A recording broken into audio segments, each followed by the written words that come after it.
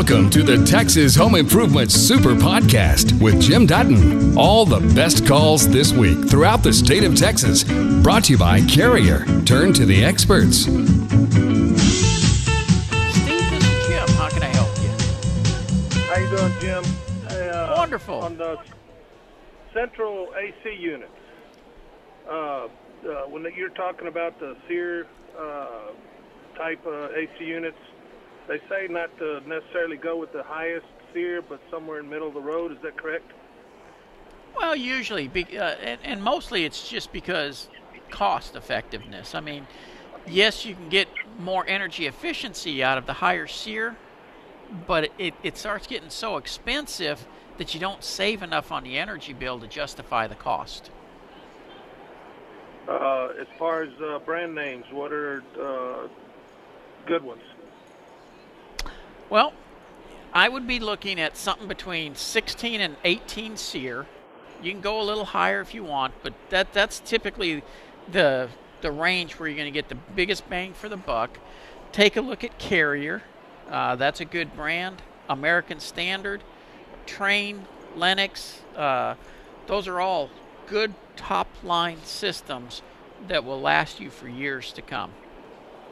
Good. Well, I've made a good choice. I went with the Trane 16 SEER. Had everything inside and out replaced, heater and condensing and evaporator and a whole bit. On the evaporator, didn't they make a change to what they make them out of now as opposed to years back when they started having cracking problems?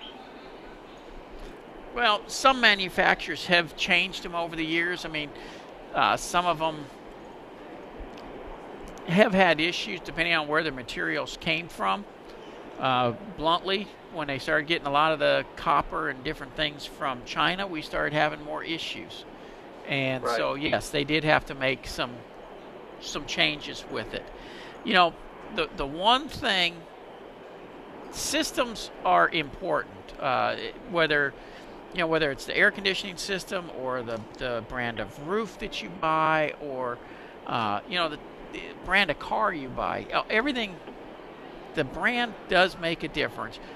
But when it comes to air conditioning systems, roofing, things like that, the installer can make a huge difference as well, because if it's not all installed exactly the way it's supposed to be, you can run into an energy efficiency problem on that end as well. So, but yeah, if you bought a Trane system, you bought a good system.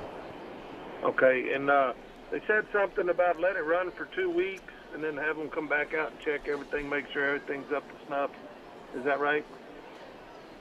I've never had to do that before, but yeah, that's usually just a customer service thing. Right, and make sure the Freon level's still holding, and so on and so forth. And I noticed before the old unit, the master bedroom, which is the furthest away from the unit, used to stay pretty cold, and now not so much. And I was just thinking maybe it's the way the vents are open in the rest of the house, where it's not pushing enough to that far room.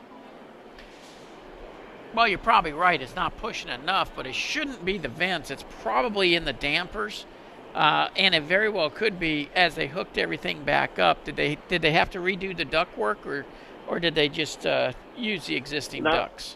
They used the existing ductwork. It was in really good shape. They cleaned it, and we're supposed to hang it, which I noticed they didn't hang because all the ductwork was laying on the insulation, and they were supposed to hang the ductwork. And, okay. I'm going to call them out for that, because I guess the heat transfer between the insulation and the duct isn't supposed to happen. And how about the plenum? Did they replace it? Where all the ducts tie in? They replaced everything. The whole shooting match.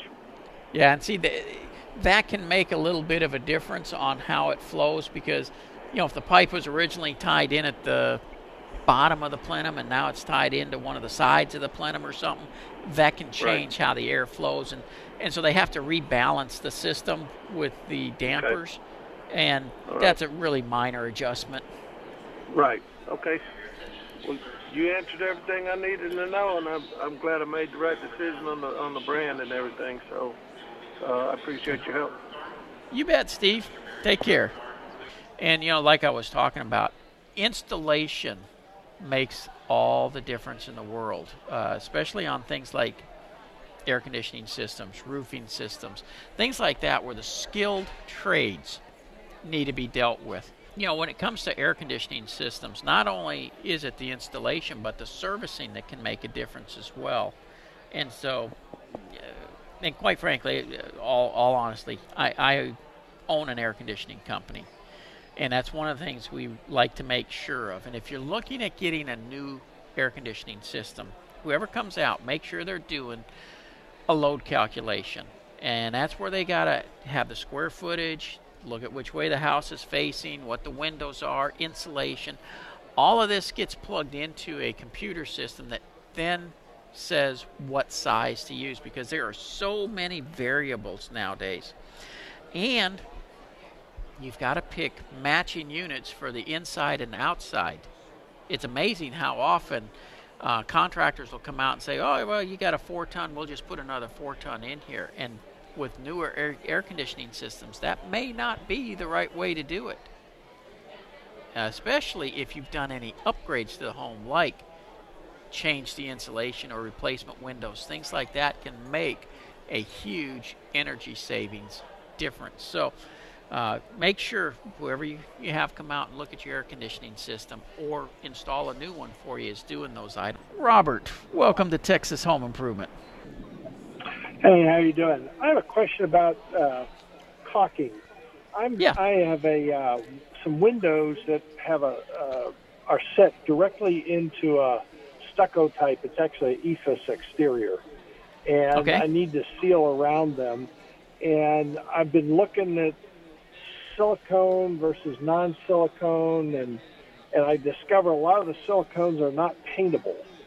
Can you talk a little bit about what's the advantages and disadvantages of silicone, for directly on glass and EIFS, and also what's the, why aren't they paintable, some of them? Well, if it's a pure silicone, paint just plain won't stick to it. So typically what you're going to look for is a siliconized caulk, and those are typically paintable. It has some silicone in it, but it's not a pure silicone. And that typically will be paintable. Your other choice, there is a product, because of what you're going to be using it on, there's a product called Big Stretch. And it's more of a commercial type product, caulking, that has a lot of elasticity to it, because you're putting it, between the window and the stuck in the EIFS, and that EIFS has a lot of elasticity and expansiveness to it.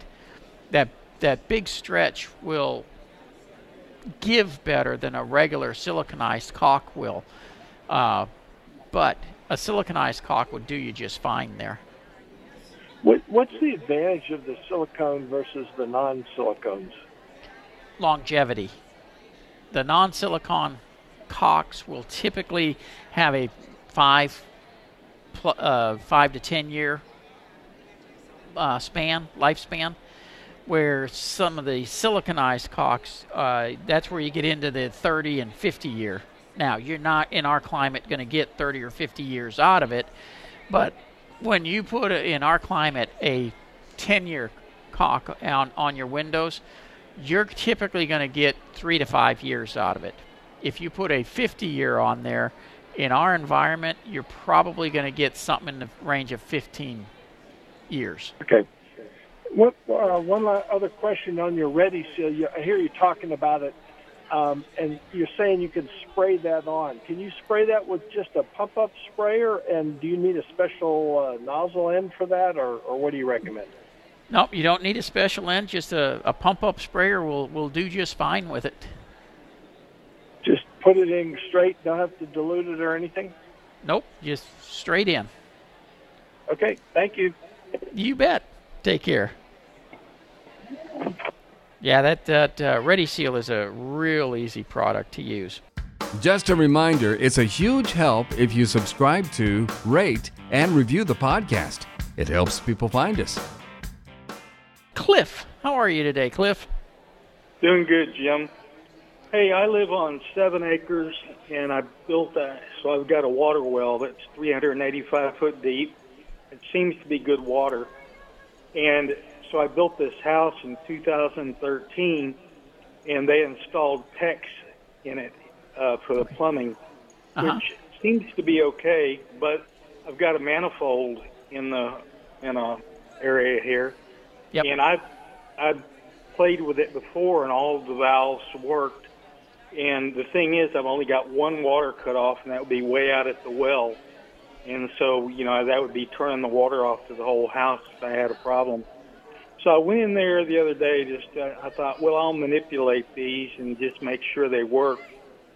And they're all frozen up. And it's a plastic manifold, so I didn't want to get a pair of pliers and force it. I'm thinking I'll break it and cause even more problems. But is there anything I can do to unfreeze those valves in the manifold? Truthfully, nothing that I know of. Because typically the only thing that will build up on those plastic ones like that and stick them is just the hardness of the water. Do you have some hard water there? Well, I'm sure I do. I think all the water down here is hard, but I don't see buildups on anything else. All of the faucets work good, and nothing seems to clog. All the appliances are okay, but I was just so surprised. And I turned it with all my strength in my hand, but I said, I'm afraid if I put a crescent on it or anything like that, I'm going to break something. So when was the last time they were turned on and off? Oh, I probably did it the first year or two. Now it's been 6 years, so it's probably been 4 years since I manipulated them. Yeah. They really, there's something that have to be turned off like once a year just to break everything loose and keep it working. I'll tell you what I would do if it was mine. I would probably have another manifold on hand to change it out, and then I would go ahead and use a wrench to pop those things loose. Chances are real good you're not going to break the manifold. It's just going to break the crust loose and start working again, but they may not seal off completely like they used to. But that would be how I would handle it. And then if the manifold breaks when you're bearing down on it, you got the other one ready to pop into place. If it doesn't, you just take that one back then. Would that be something I could do myself pretty easy to replace that manifold? Depending on how they had, what type of system you have. Like we install a lot of PEX systems, and we have a tool that expands the PEX. You put your fitting in, and then it clamps down onto the pipes and the fittings and such, because PEX, the nice thing about it, it expands, but it contracts back to its original size. And so if that's the way they did it and you don't have the tool, then no, you got an issue. Now, I think you can rent that tool from some of the supply houses, so you can check with like a Moore Plumbing Supply or Morrison, places like that. And if that's the case, it's real simple to use and real quick to do. Okay, well, I appreciate it. I'll probably get me another manifold. If it were to break, I'd just go turn the water. Well, maybe I'd turn the water off first and then do it. Probably a good idea. Yeah. And then if I do break it, I'd probably just call a plumber. The thing is, if something breaks, it's really not going to probably be the manifold. It's going to be that plastic handle on it.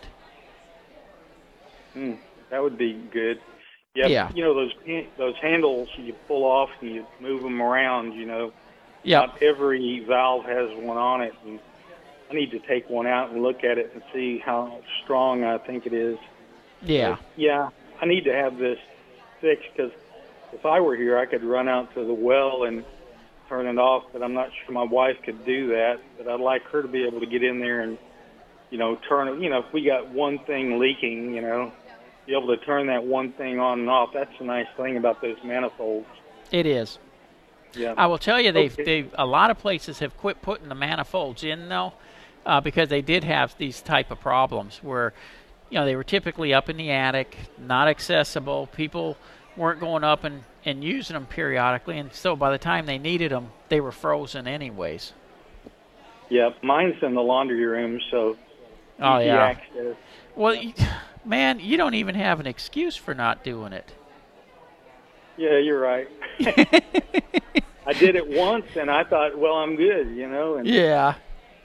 But all right. When I tried it here, okay, I appreciate it, Jim. I'll let you move on to another one. Thank you. All right. Thank you, sir. Goodbye. Spray foam insulation on a vaulted ceiling. Have a 2-story home with large open living room, 24 by 24, slopes from 40 feet to 24 feet. Ceiling covered with tongue and grooved boards that butt up against the roof plywood. Current 1-inch foam board is insufficient insulation. Rest of house has standard ceiling and attic overhead. Am interested in spray foam insulation contractor if that would be appropriate for a home to avoid sick house syndrome. And this comes from Elaine in Forney. And Elaine, first of all, if you have the tongue and groove boards, I'm guessing they're attached to the ceiling joist, the roof rafters rather, and the plywood is on top of the 2x material. Probably, given the length that you got there, probably going to be a 2x8 or a 2x10, and your tongue and groove is attached on the bottom side, so it's got a void in there that could be filled. And truthfully, on a situation like that, spray foam insulation is ideal. Now, I would look at the spray foam that is a closed cell. And the reason for the closed cell, if water ever penetrates through the roof, it's not just going to absorb into that insulation and sit on your wood. It actually doesn't absorb water. So that's what I would take a look at. Garland Insulation is a company that can help you out with that. Give them a holler, and you may have to wait till the next time you replace the roof so you can get access from the top, though. That's just the downside of it. We'll be back.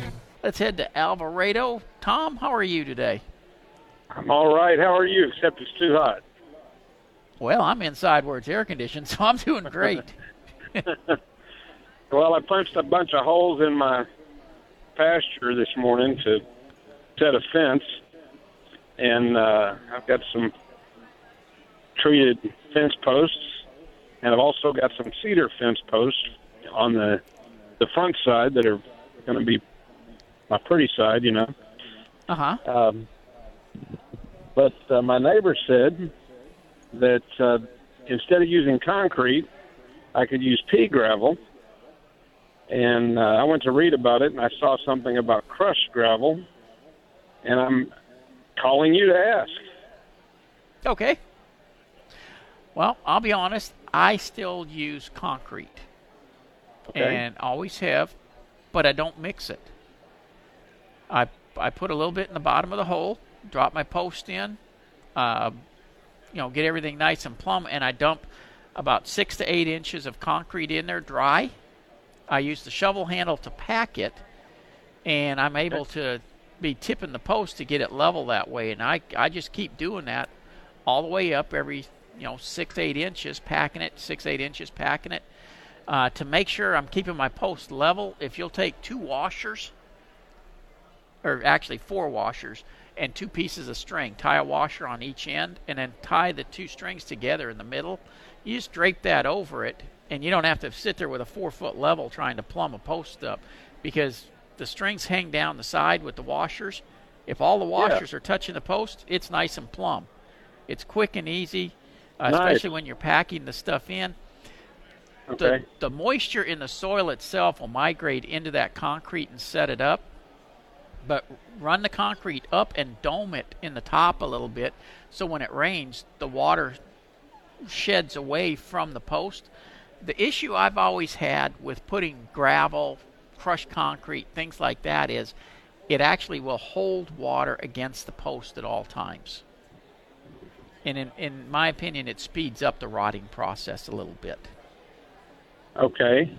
So it doesn't offer, like the crushed gravel doesn't offer better drainage? No, because our type of soil, now Alvarado soils are a little bit different. You got a lot more rock in the soil there.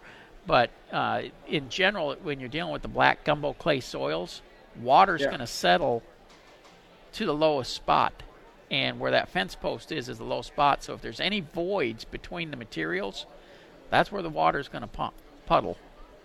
Okay. In sandy soils, that works fine.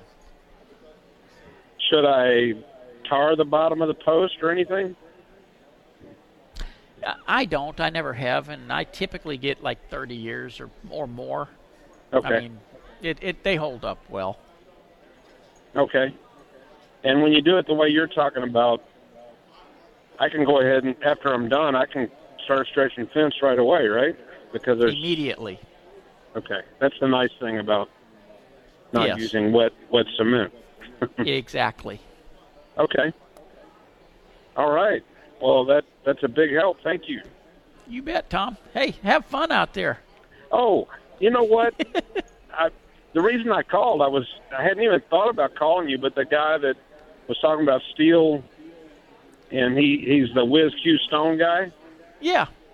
Yeah. So I was thinking about my chainsaw. I need to take it over to him, but he started talking about stone at the end of that, and then you kind of talked to this other stone company that sprays on the walls and all that, and I thought, wait a minute, I got a question that has nothing to do with either one of those, but kind of, and that's why I thought about it. But I appreciate your show. I listen to part of it almost every week. So good. Anyway. Well, I appreciate that.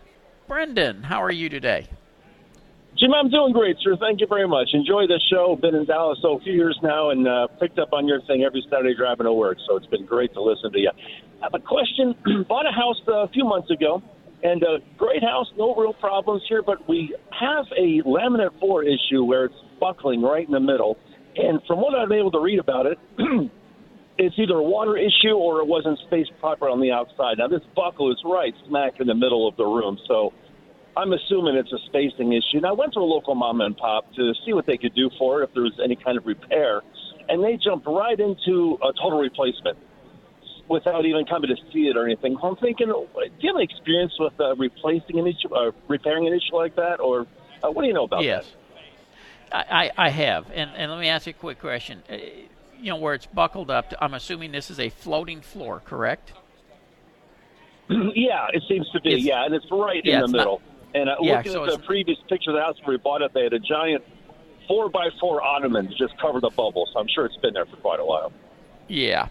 Well, more than likely, it's like you thinking it's a space issue where it was probably put in too tight on the edges to begin with, so when the floor expanded a little bit, pops up in the middle in order to relieve the expansion problem. The nice thing about a lot of these snap-together floors like that is you can disassemble them and reinstall it.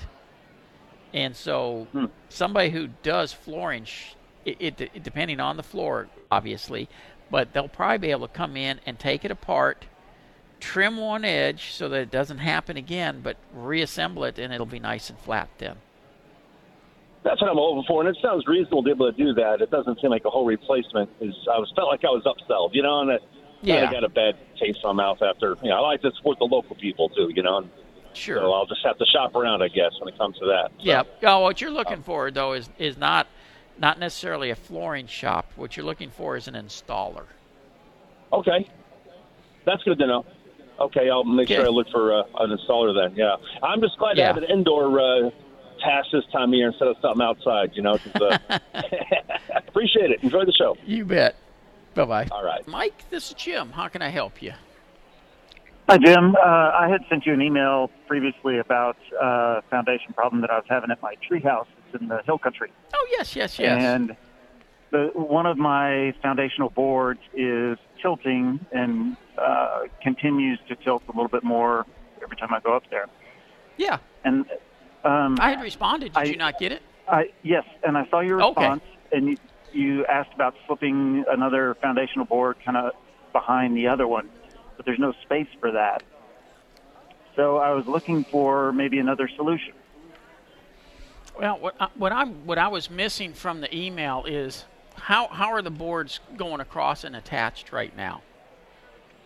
So the trees, so this board goes between two different trees, and there are tabs that are long metal tabs that are drilled into the tree. The boards are attached to the tab. Gotcha. And that's why there's not space to attach something else then. Right. Yeah, because what I was picturing in my head is you got a board that's running and it's attached to the tree, and I was thinking, okay, well, we ought to be able to go to the other side of that branch or trunk or whatever and hook another one. Okay. And so what exactly is happening then? As the tree is growing up, it's just putting too much torque on everything?